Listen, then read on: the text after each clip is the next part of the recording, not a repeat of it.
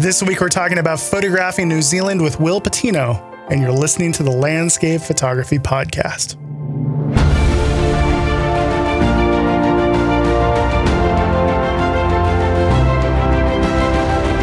Greetings, everyone. I just got done with a conversation with Will Patino. He's an incredible New Zealand-based landscape photographer. If you're not familiar with his work, you should really check him out. I'll put a link in the description below to where you can find his work. Does most of his photography on the island of New Zealand, where he is from. And I'm absolutely in love with the way that he captures forest scenes, as well as capturing the moment in those seascapes that I'm so fond of. So in this conversation we talked about photographing New Zealand and some of the things that New Zealand has to offer, but we also talked about his creative process and how he chooses to photograph handheld, which is a little bit rare among landscape photographers. So we talked about a lot of different things. Hopefully you'll enjoy the conversation that I had. So let's jump into the conversation I had with Will Patino about photographing New Zealand.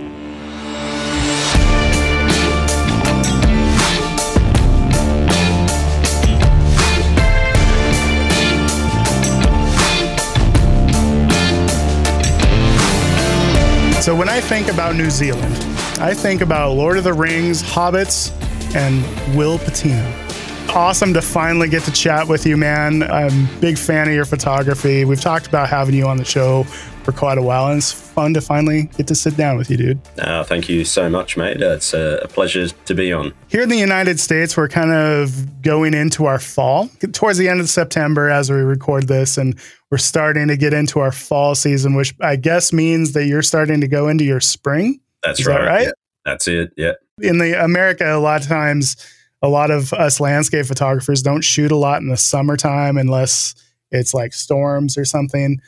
Do you have seasons that are more fruitful photography-wise in New Zealand than other times of the year? Yeah, definitely. You're in the Pacific Northwest, aren't you? Is that right? Yeah, so the climate here and the seasons are somewhat similar, even the landscape itself. We don't get the extremes with the winter that you guys get. But yeah, what I'm getting at is definitely the most productive times to be a landscape photographer, in my opinion, would be the fall or autumn and winter. And then, the summer, obviously, like I'm always just watching the conditions. I've always got ideas in mind. Summer's great for camping and stuff because we get really long daylight hours. The sunsets are not till 9:45 p.m. at night. So then it's not dark until almost 11 because of the latitude we're at down here.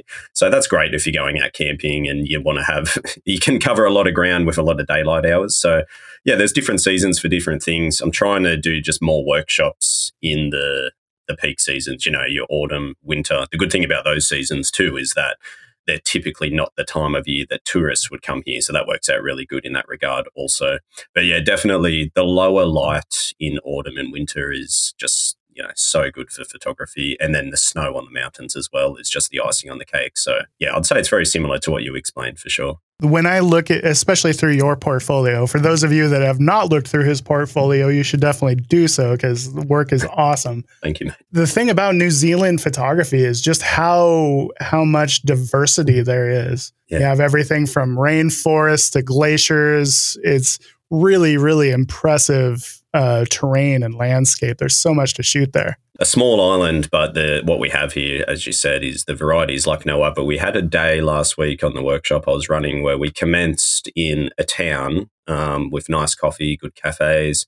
And then within an hour and a half, we're in a temperate rainforest and it started snowing on us, which is just, as good as it gets to have the lush greens with the falling snow. But then by sunset or later that afternoon, we're going through a huge gorge surrounded by glaciated mountains. And then at sunset, we're on the beach, all within a 5-hour window, basically. So there's not too many parts of the world where you can really, get all that diversity in such a short amount of time. For me as a landscape photographer, I'm from Australia originally, but I fell in love with New Zealand the first time I came here, and it felt more like home to me than where home technically was. So I had to move here, but it's just amazing. For me, I'd say it's just about got everything except for like big sand dunes, like what you guys get in Death Valley or something like that. There are small dunes, but there's nothing that compares to that big stuff that you guys have. However, aside from that, I feel like it pretty much ticks every single box. And people will often ask me, where do you want to go? Where do you want to shoot and travel to? And I kid you not, like my main answer is here. I just want more time to keep exploring here and getting out there, because there's so much here for me that just keeps inspiring me and calling me in. So I don't really feel too compelled to. I will like to travel again soon, just for a few personal trips, but I don't even have anywhere narrowed down yet. It's just what I've got in the backyard here is enough to just get me pumped up and excited. And even this morning, I was looking at the fog outside and I was like, ooh, would be good to quickly run into the forest. But so I'm always just, pretty driven to get out there. It's just a landscape that is just perfect. Like I said, it's very similar to where you are, Pacific Northwest. It's just got that amazing, vast variety. It's somewhere as a landscape photographer that, you can't really go wrong. From like watching your stories and some of the behind the scenes videos and some videos from your YouTube channel, seems like a pretty rugged area as well. Like there's some areas that are less accessible simply because there's not roads, some of the fjords and things. It seems like that makes it so there's just a lot more to explore because it's a little bit more difficult to explore. For sure. That's probably what drew me here the most, was the wilderness and how untouched it is. And as most landscape photographers who have been shooting for a long time, I'm really drawn to places that I just haven't seen before. Haven't seen it ever. There's no Google images. There's nothing like that. So I'm definitely called to explore and get out there. I just feel so much more joy and fulfillment in witnessing places that I just haven't seen photographed. There's enough of that here. There's places here that humans still probably have not laid foot, just mountain valleys right out in the fjords where there's just no logical reason why someone would have been there or could have got there. And that's pretty inspiring. But I've got an endless list on my topo map of just potential ideas and locations to get to, but it's just finding the time to eventually get out there. But yeah, NZ, it's like, say, Iceland, for example, where you have the main ring road and then you've got all your iconic places off that. New Zealand's kind of similar. You've got, a few main roads, lots of iconic places nearby. But then once you get away from those roads, there's areas where it's, 100 miles of just no roads, no access, just wilderness, particularly here in Fiordland where I live, where, it is just so rugged and remote and it's not built up at all. And that's where I find the inspiration, knowing that it's just you and nature 100%. There's no power lines, there's no cars going by.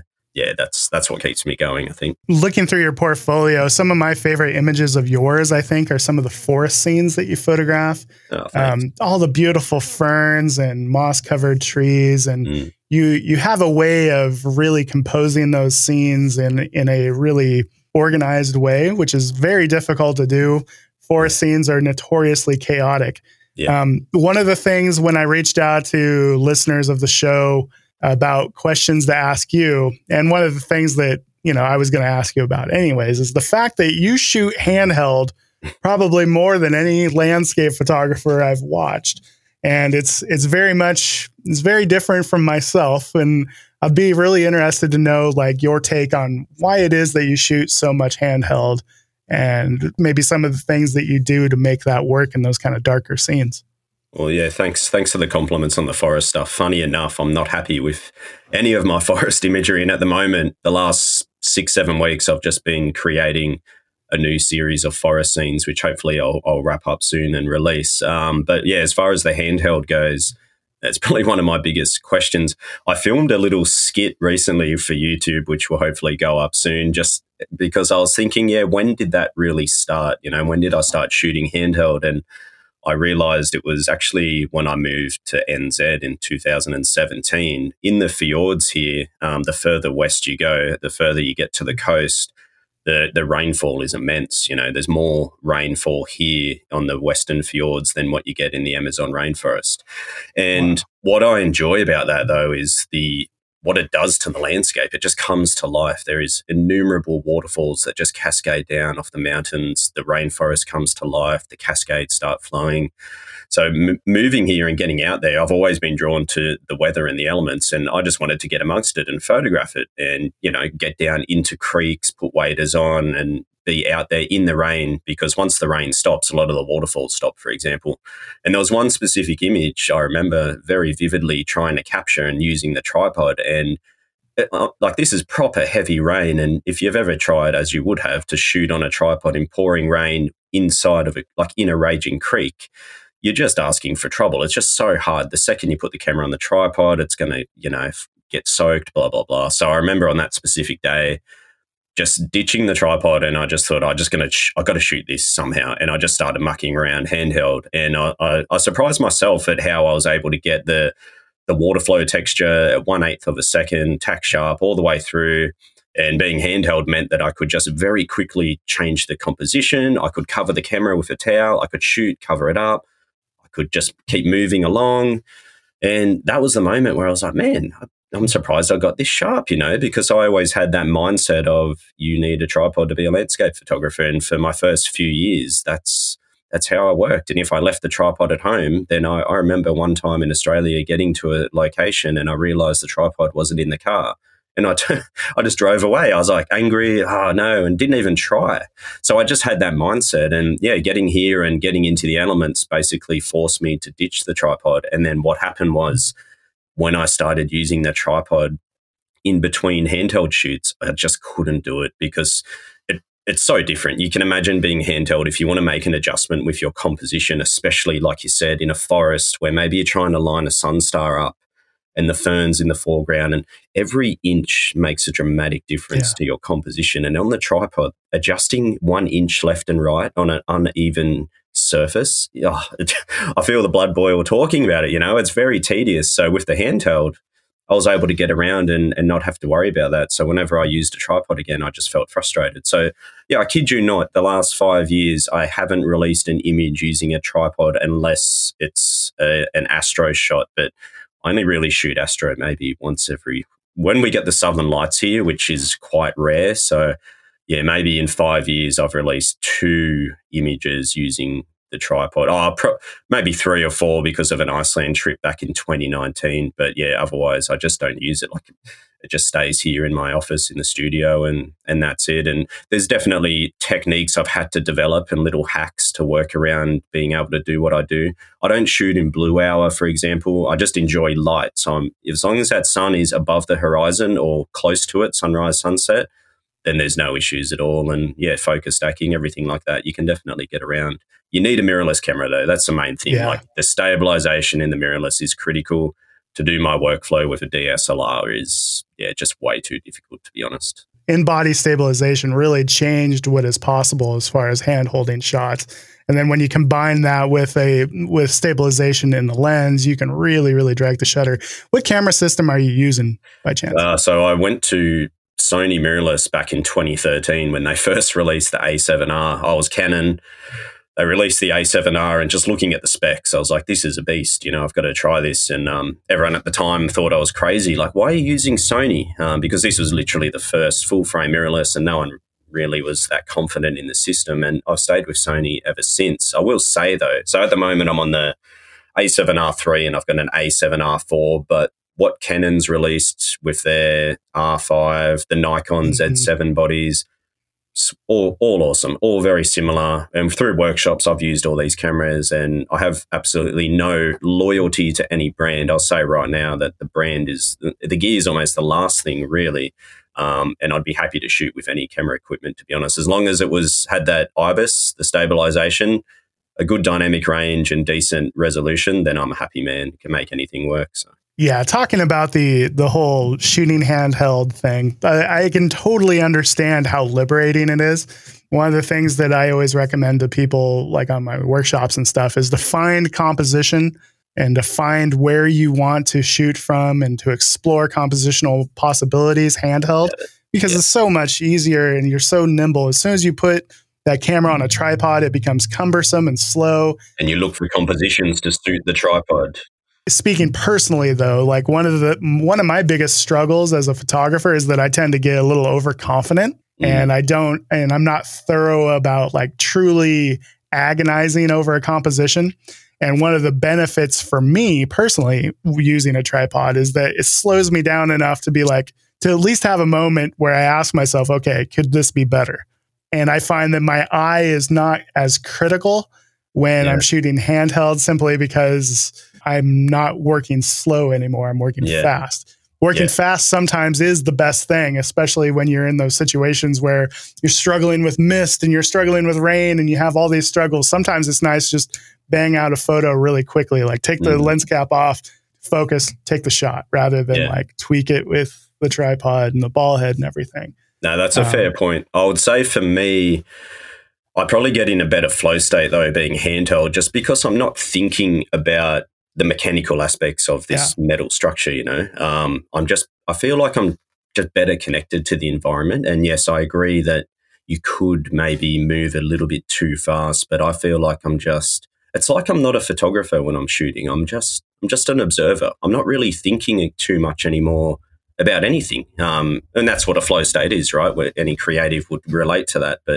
And I find maybe with a tripod, for me personally, I'm still more thinking about that adjusting, but I understand exactly what you're saying. So yeah, it works both ways. And I think it's just a personal thing, right? Like some people love to sit on that same composition for the entire half an hour and just shoot and watch and just stay on that compo, whereas I will dial it in, make sure it's sharp, I'm happy with it, then keep exploring. And then if the conditions get better and I prefer the first comp, I'll just simply walk back. And so you can always go back. Good. It's intriguing, you know. I like the way that everyone approaches. And through workshops, I've seen that different people, the way that we work creatively is always different. So I think what you said, though, that's what I suggest to people. Let's find the composition without the tripod, because that way you're not thinking through the eyes of a tripod.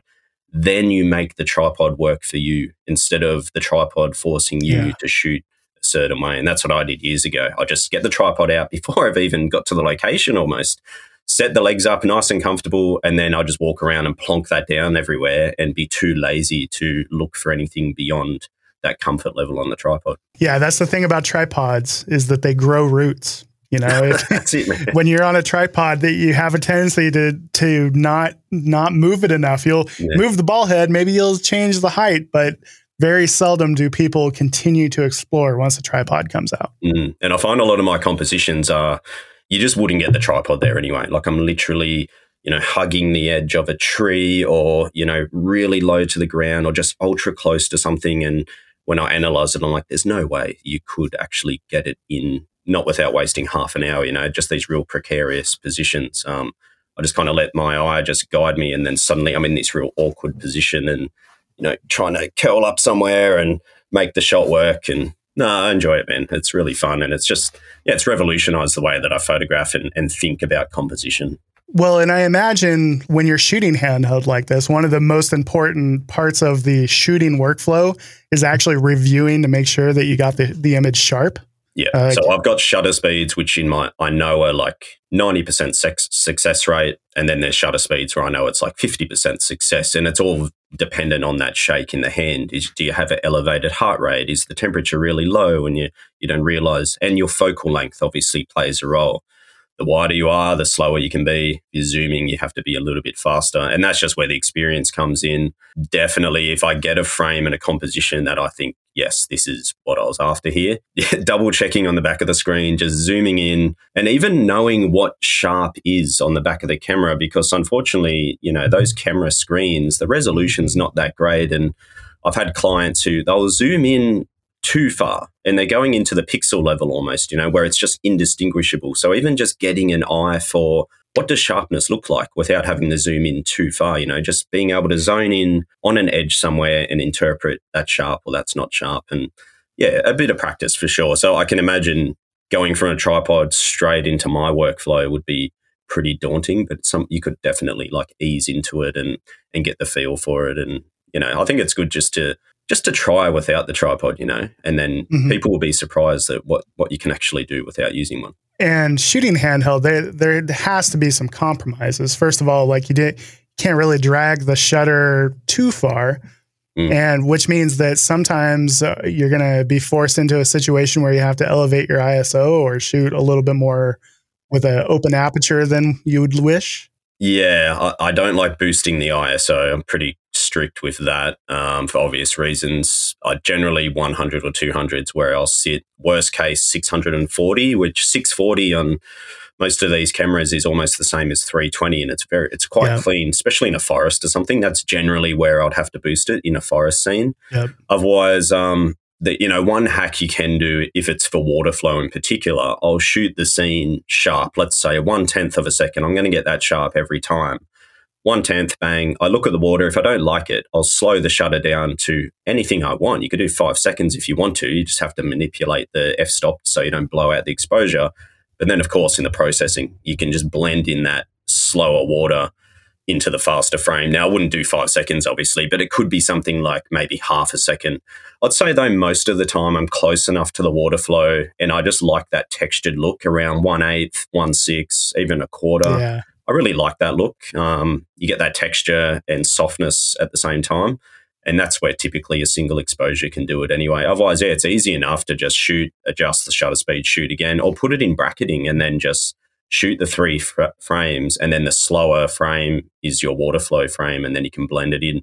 Now, the argument there could be that workflow is more tedious than just going to get the tripod out. And that's a valid point. But for me personally, I'd just rather just be in the field, just do that. And then later in the computer, once you get competent with your processing, it's very quick and easy to just blend in if you wanted to put that water flow in. But I'd say I'm only doing that maybe 1 in 20 shots, like it's pretty rare for me to have to do that. But yeah, you're right. Sometimes it could be maybe lowering the f-stop a little bit because it's getting dark. But yeah, like I said, I just like light. And if I'm shooting when there's light somewhere in the landscape, I'm not really having to compromise too much on the settings.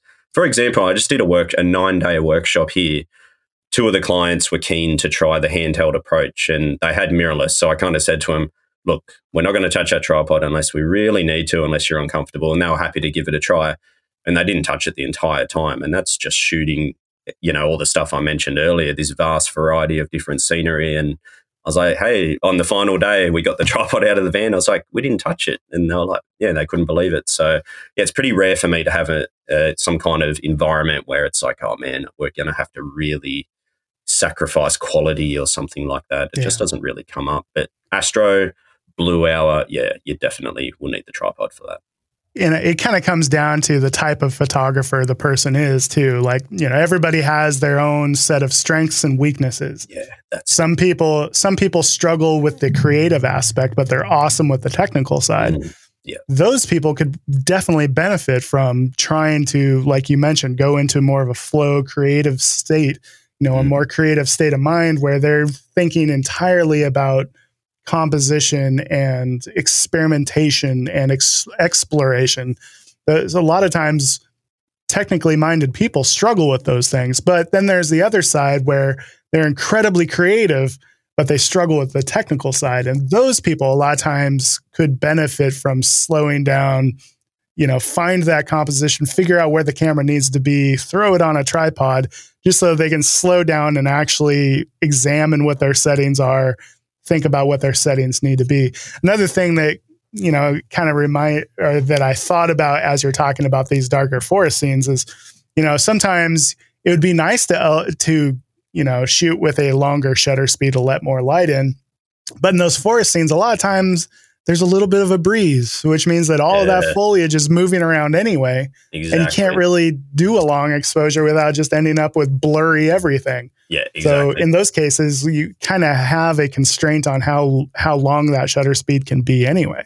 That's right. Yeah, exactly, man. Yeah, there's definitely little trade-offs and considerations. I used to kind of carry it with me just in case, the first few months. And then after a while, I just started leaving it behind. And then, the last time I traveled, which was like Patagonia, I just leave it at home. It was so nice to not have to bring a tripod on the plane or carry it around. And you just kind of make do. And like I said, if you do it long enough, like I have 5 years or whatever now, if not more, you just start to figure out those little ways. You learn how to get around certain problems, which may arise sometimes. But yeah, no, it's cool. I think it's just a good time to be a photographer with the technology we've got and access to education for people that are just starting out and everything. I think it's great. I'm a big advocate for photography in general. So even just thinking about all this, I get excited. It's just so good for people. There's no right or wrong way, and I think as long as people are enjoying themselves out there and getting those results they're after, then that's all that matters, right? So true. And things are just easier now than they used to be. Right on.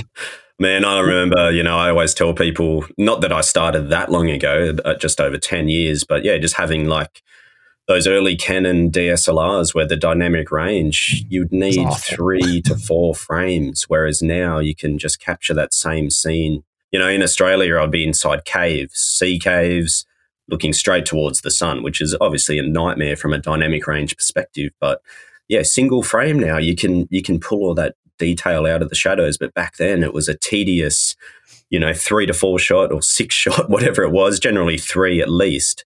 And then in the computer, like trying to teach yourself, how do I blend this to look realistic and accurate? And yeah, I'm glad those days are behind us, man. Absolutely. I remember the dynamic range. My first camera was a Canon T3i. Yeah. Man, the dynamic range on that was awful. You lift the shadows at all and you get those like vertical streaks in the shadows and yeah, you couldn't do anything. You touch it like 10, you raise the shadows by plus 10 and it's like, no, it's over. You've yeah, and these days you can lift the shadows like 3.5 stops before you start running into much noise.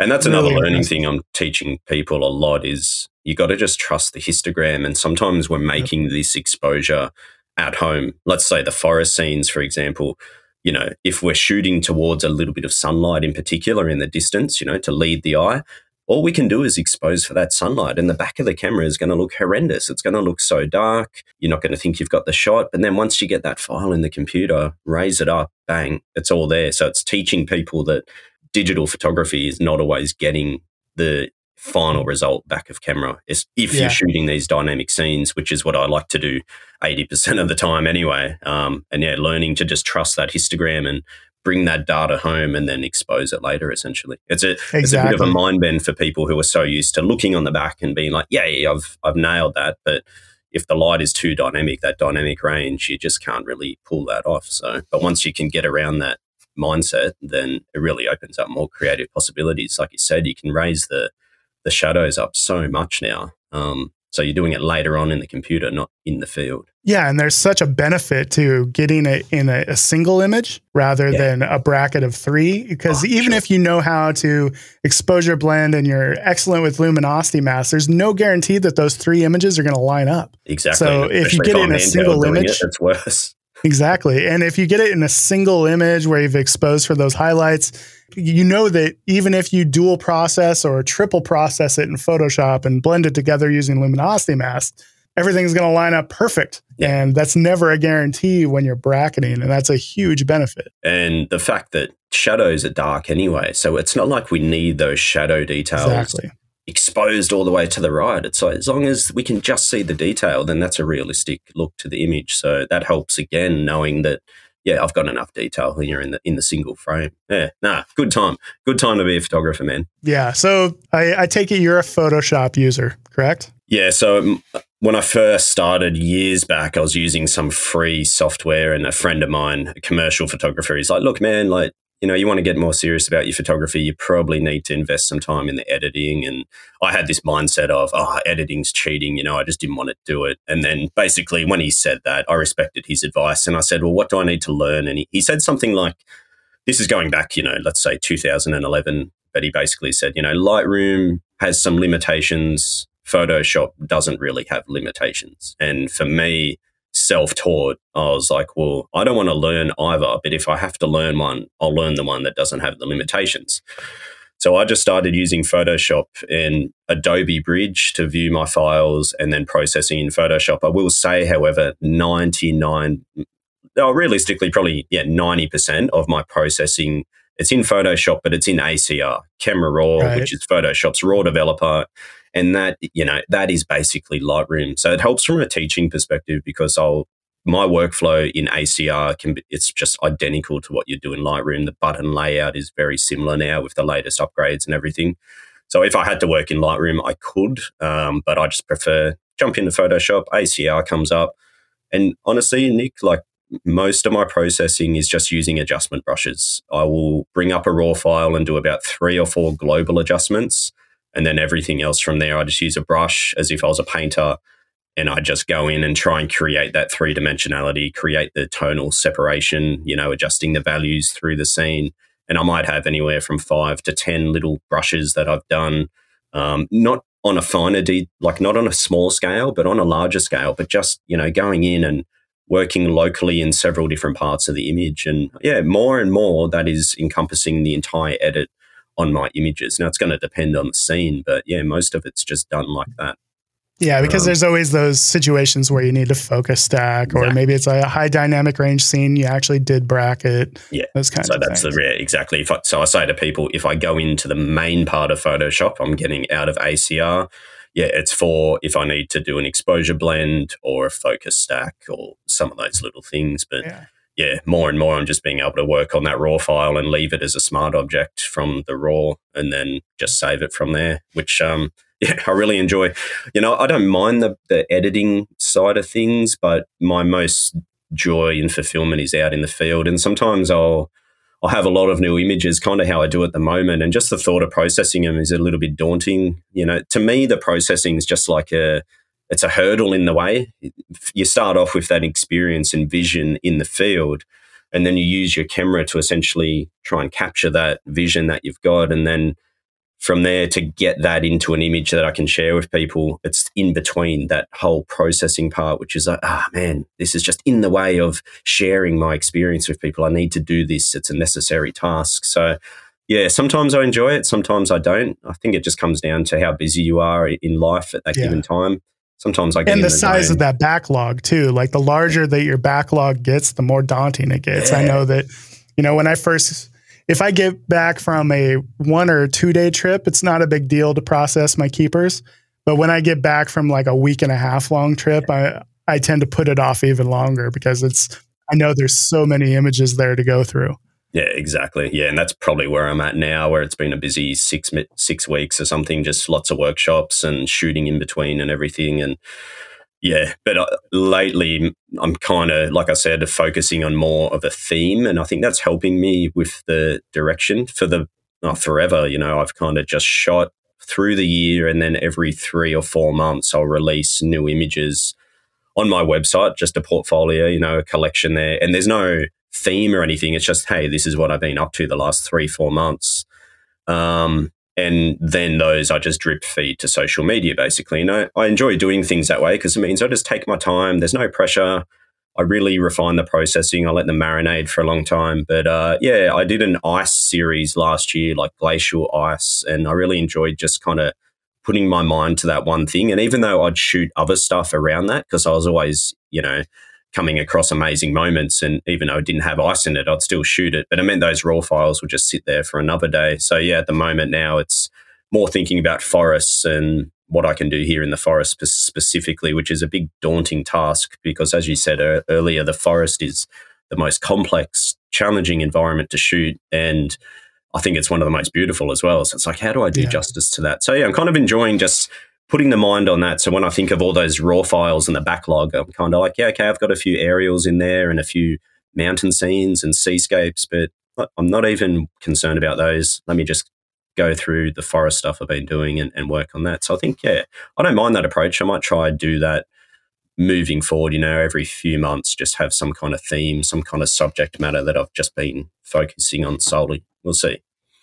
That's a really cool idea, not only because it keeps you focused, it keeps you motivated in a particular direction, but it also keeps your portfolio and your work and your processing style more cohesive as well, because you're processing the same type of image back to back to back. Yeah. And so your processing is going to be a little bit more consistent, and the look is going to be more consistent. Yeah, actually. And you just reminded me, I did a seascape one at the start of this year. I wanted to make a course of tutorials on seascape photography. So during that, I obviously went out, and it was a little bit selfish, but I wanted to create a new body of seascapes. Most of my seascape work was from my early days in Australia. So I went around here in NZ and, you know, across 3 months or so, 3 or 4 months. Now, I've got a wife and 2 young kids, so I'm not out for 3 to 4 months. But for that whole time, every time I did go out on a trip, it was purely seascape dedicated. And you're right. When I look at that body of work, there's a good 30 plus images there, but there's definitely like that overall kind of theme and aesthetic to the images. So yeah, I didn't really think about that. And it's funny because as the years go on, your work does change slightly. So I guess in this way, at least there's like a little chapter there of that moment in time, you know, where that's how I was viewing the world. That's how I was kind of composing and processing and everything like that. So I don't know how long I'll do it like this, because I guess sometimes it's a bit overwhelming if it's like, here's 20 forest scenes and they can almost start to all blend in together. Whereas in the past, if I released 30 photos, maybe 3 were forest scenes, and they kind of stood out a lot because they were the only 3. So I guess there's pros and cons. I've always kind of thought of my photography when I release images as like a band writing an album, you know, like trying to make an album here, working on it for a certain it's got to have ebbs and flows and exactly. Otherwise, it's just the same song for exactly. No one wants to hear the same song. No one wants a single to be released every week because the quality is going to decline. So go away, work on the album, and then release that body of work there that all ties in together. But that provides another exciting challenge, because when I open up my drafts, everything I'm working on, you can view it all and you can see, well, hang on, that one's too similar to that one. That one's got to go now. And then it does help you actually, you know, make the most of that subject matter and try and bring out different things, you know, instead of maybe just doing the same repetitive type of composition every few months and then just releasing a random forest shot. So, yeah, I hadn't even thought about that till we started chatting, but it's got me more excited now to try and make sure that, each image stands on its own and, you know, isn't blending into the rest too much, even though there's that same overriding theme. Well, and I kind of feel like this with my own photography oftentimes, that sometimes I get a little bit formulaic, where I have a type of composition that I just roam around from place to place, and I'm like doing the same type of composition in a different place. Yeah, you know, I'm making the same image in multiple places around the world, and nothing is more depressing than feeling like you're just repeating yourself. Yeah, I know exactly where you're coming from, and it helps. Yeah, I feel like for that reason, I actually don't look at other photographers' photos too much, and it's not that I don't enjoy other people's work, but I find it liberating when you're not exposed. Think of it like music again. If you're listening to the same type of music and you're a musician yourself, when it comes time for you to write your own songs, you're going to be influenced by what you've been listening to, right? We are what we eat, essentially. So I feel like it's liberating to not overly consume too much of what I do, like landscape photography. So when I'm out in the field, the brain doesn't drift into those formulaic compositions. Now, of course, in visual art, there's stuff that just works, right? We know that. So it's always going to be there. It's always going to work, and we're going to apply it, no doubt. But yeah, I find it's refreshing to get out there and just be there in nature and just say, okay, just have those conversations instead of going into the default, okay, I'm going to shoot it like this. There's the elements. Mm-hmm. There's the pieces of the puzzle. I'm going to put it together. Yeah, kind of forcing yourself to have to really think and connect. And yeah, it can definitely be frustrating. And I know exactly what you mean, because I've got to places where I can see the obvious shot. I'm like, oh, there's this, there's that. But then trying to force yourself, well, hang on, there's got to be a better way here. There's got to be another way that we can go about this. It's a challenge of when you've been doing it this long, right? You just don't want to keep repeating the same old thing. Exactly. You want to stay true to yourself. Something for me personally is I just don't really do much intimate nature stuff. It's quite on trend the last 12 months, 2 years, and I really enjoy looking at the guys that do that well. I love it. But when I go to do it, or I've thought about it, I'm like, yeah, like it's fun and I'll get my clients to do it. But for me, it's just not. That's not the genre, you know. If, again, back to music, that would be like a metal guy now playing pop music. It's like, nah, it just doesn't work for me. So I think it's good to stay true to who you are and not do stuff just because you're forcing yourself to do something different. I've got to do it different because that's what you've got to do. Then you kind of lose your individuality in the process. So it's a bit of a balance there, I think. And yeah, for guys like us and most people who've probably been doing it for a long time, how do we stay true to ourselves but still have fun? And, you know, I guess that's the main thing, just having fun. Like, it doesn't really matter what other people think, as long as you're enjoying it and having fun. And if it all looks the same, whatever, you know, there's no right or wrong, I guess. Yeah. And I find that making the same image over and over, not fun. You know, you want to grow and do something different. I find that like it really helps to go into a place without those preconceived notions. Yeah. And to go in with a truly blank slate. That way you can actually react to what's there rather than force what's there into your preconceived little notion box where you're going to try to replay the Nick Page greatest hits where like, I know this type of image works, so I'm going to try to find this image out here. Yeah. Rather, like it's much more rewarding to go in and just react and see what's possible. And then maybe you'll find something new that is still very much you, but it's you reacting to what you saw rather than trying to force what you saw into your little preconceived notion box. The last few times I've shot seascapes, when I did that release earlier in this year, what do you think of when you think of seascape photography? It's slow shutters, swirling water, foreground, midground, background. And when I went out there, I didn't consciously say I'm not going to do that, but I started using the mid-range zoom a lot more and using faster shutter speeds, actually just getting that faster shutter on the water, even though, you do that for a wave photo, but this was still with sea stacks. And I really enjoyed the look it was giving, and trying to get birds in the frame. And it felt really liberating to break away from what I had in my mind as like the typical way to shoot a seascape, just ignoring that milky water type look and saying, well, hang on, how do I actually get the power here and the drama, and just not being afraid to break away from some of those molds that we've created, over the years. So yeah, it is quite fun, and all you got to do is try, just have a bit of a play. And again, ultimately for me, it's when I get back and process the shots and I analyze everything. And sometimes I might be like, yeah, that photo I think is a nice photo, but it's not me, it's not really me. And then that's the part where it might get cold. But I think the whole process is still enjoyable getting up to that point anyway. And it's all about just having fun and exploring and trying new things. And sometimes when you try those new things, they work. Sometimes they don't. But it's always a good learning opportunity. And it's always an opportunity for growth. It's always practice. Yeah, right on, man. Exactly. Yeah. So one of the things that you do that I think is really, really awesome is that you give a portion of your workshop income back to various organizations and stuff. Maybe you can talk a little bit about that. Yeah, thanks. It had me where I live in New Zealand, or NZ in general. Conservation's quite big. It's a small, got a couple of islands here, and the native birds, for example, they've had most of history with no predators, and then since man has come to these islands in the last few hundred years, there's introduction of predators like rats and stoats and weasels and things. So you're seeing a lot of native birds and things, unfortunately, become extinct. And there's also problems with, deforestation and even deer, in the forest. So I guess in NZ, there's a really big spotlight on just appreciating nature and, not taking it for granted. I've been inspired by some other people and companies I know who are, give back, whether it's through time or money or whatever. And I've partnered with other guys to release prints where we give all the proceeds back to conservation. But yeah, with my workshops the last few years, we've started to, I've singled out the Kia Conservation Trust. So the Kia is the Alpine parrot. If anyone watches my Instagram stories, I've got a few images with the Kia in the landscape. It's the world's only Alpine parrot. It's just such an incredible animal. They're highly entertaining, very curious, highly intelligent as well.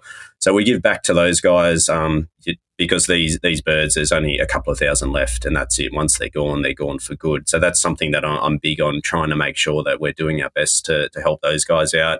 And then one of the other guys that we work with now is a company that just planting native trees, basically. So there's a lot of farmland here. There's a lot of areas that have just lost trees, whether it's because of farms going in or other reasons. So yeah, just giving back and helping plant native trees as well. And what's cool about that is one of the donations we made recently, my kid's school here, they had a day where they were going out to plant trees, and it turned out to be the same company that we give to as well. So not only was I able to contribute and help with the purchasing of these native trees, but then to have my kids out there, and my wife was helping on the day as well, planting native trees. It was pretty awesome to see it just go full circle and see it literally in real time. So, yeah, I think, I guess if I was going to summarize it, I think it's important as photographers, right? We go into nature, and when we're out in nature, we're taking photos, we're taking away experiences. It's just take, right? We're taking, all this stuff from nature, but to actually say, okay, well, how do I give back? And we can give back as photographers just by sharing the images and maybe promoting the beauty of the place so people might also come to respect it and admire it. That's great. But yeah, for me, someone who actually runs a business from nature, here in NZ, I'm running a workshop business. It's like, well, hang on. I can't just keep taking. So yeah, trying to give back is something that's always been at the forefront. Giving back to nature at the moment is something that's big to me, because that's where my passion is. That's where my business is. So yeah, I think it's something that we could all definitely consider. But hey, it's hard. We live in a timeline where we're bombarded every day by one crisis after another, and it can get overwhelming. So for me, it was just kind of narrowing down something that I can do here in my backyard. That's something that I can really see and connect with, and yeah, start small and see what happens there. So yeah, it's something that we try and do. Everywhere is someone's backyard, and I think that if everybody took a stance similar to yours, it would be so beneficial. That we, like you said, as photographers, we're out appreciating and taking, whether it's photos or experiences or, income from workshops, where we're benefiting. And the very least that we could do as landscape photographers that love nature, you'd think that we would give back a little bit more than we do sometimes. Yeah. So where can people find your work, man? Where's a good place to track you down? All the usual places, Instagram, Vero. I'm a big advocate of Vero. I think you probably are as well. I just think it's where we should be. It always is the place we should have been years ago. So Vero, Instagram, Facebook, website, all the usual suspects. But I try to always just float around those types of places and try to connect with people that follow my work, because it does mean a lot. I think we can take it for granted on both ends. Sometimes as the photographer, that fact that people are looking and commenting, and that's time out of someone's day. And then on the other side of things, as a viewer as well, it's like these people, we kind of expect entertainment now from people, and places like Instagram are forcing people like photographers to become entertainers. And it does take even what we're doing now, a podcast, for example, the time for you to edit this, record it, and so it's all reciprocal. But so that, anyway, I'm going on a tangent, but you'll find me on those spots, and I try and stay as active as I can without sacrificing too much of my sanity at the same time. But that's where I'll be found. I would also like to take this opportunity to plug his YouTube channel, which is really good. I didn't even know you had a YouTube channel until I stumbled across you, I don't know, a month or so ago. And he's got some really educational, really entertaining vlogs. He's got a lot of stuff going on his YouTube channel that you should also check out. It's been a great time. Thanks for coming and hanging out with me, man. Yeah, no, I appreciate it, Nick. Thanks a lot, mate. So thank you guys so much. We'll see you in the next episode. Take it easy, everybody. Cheers.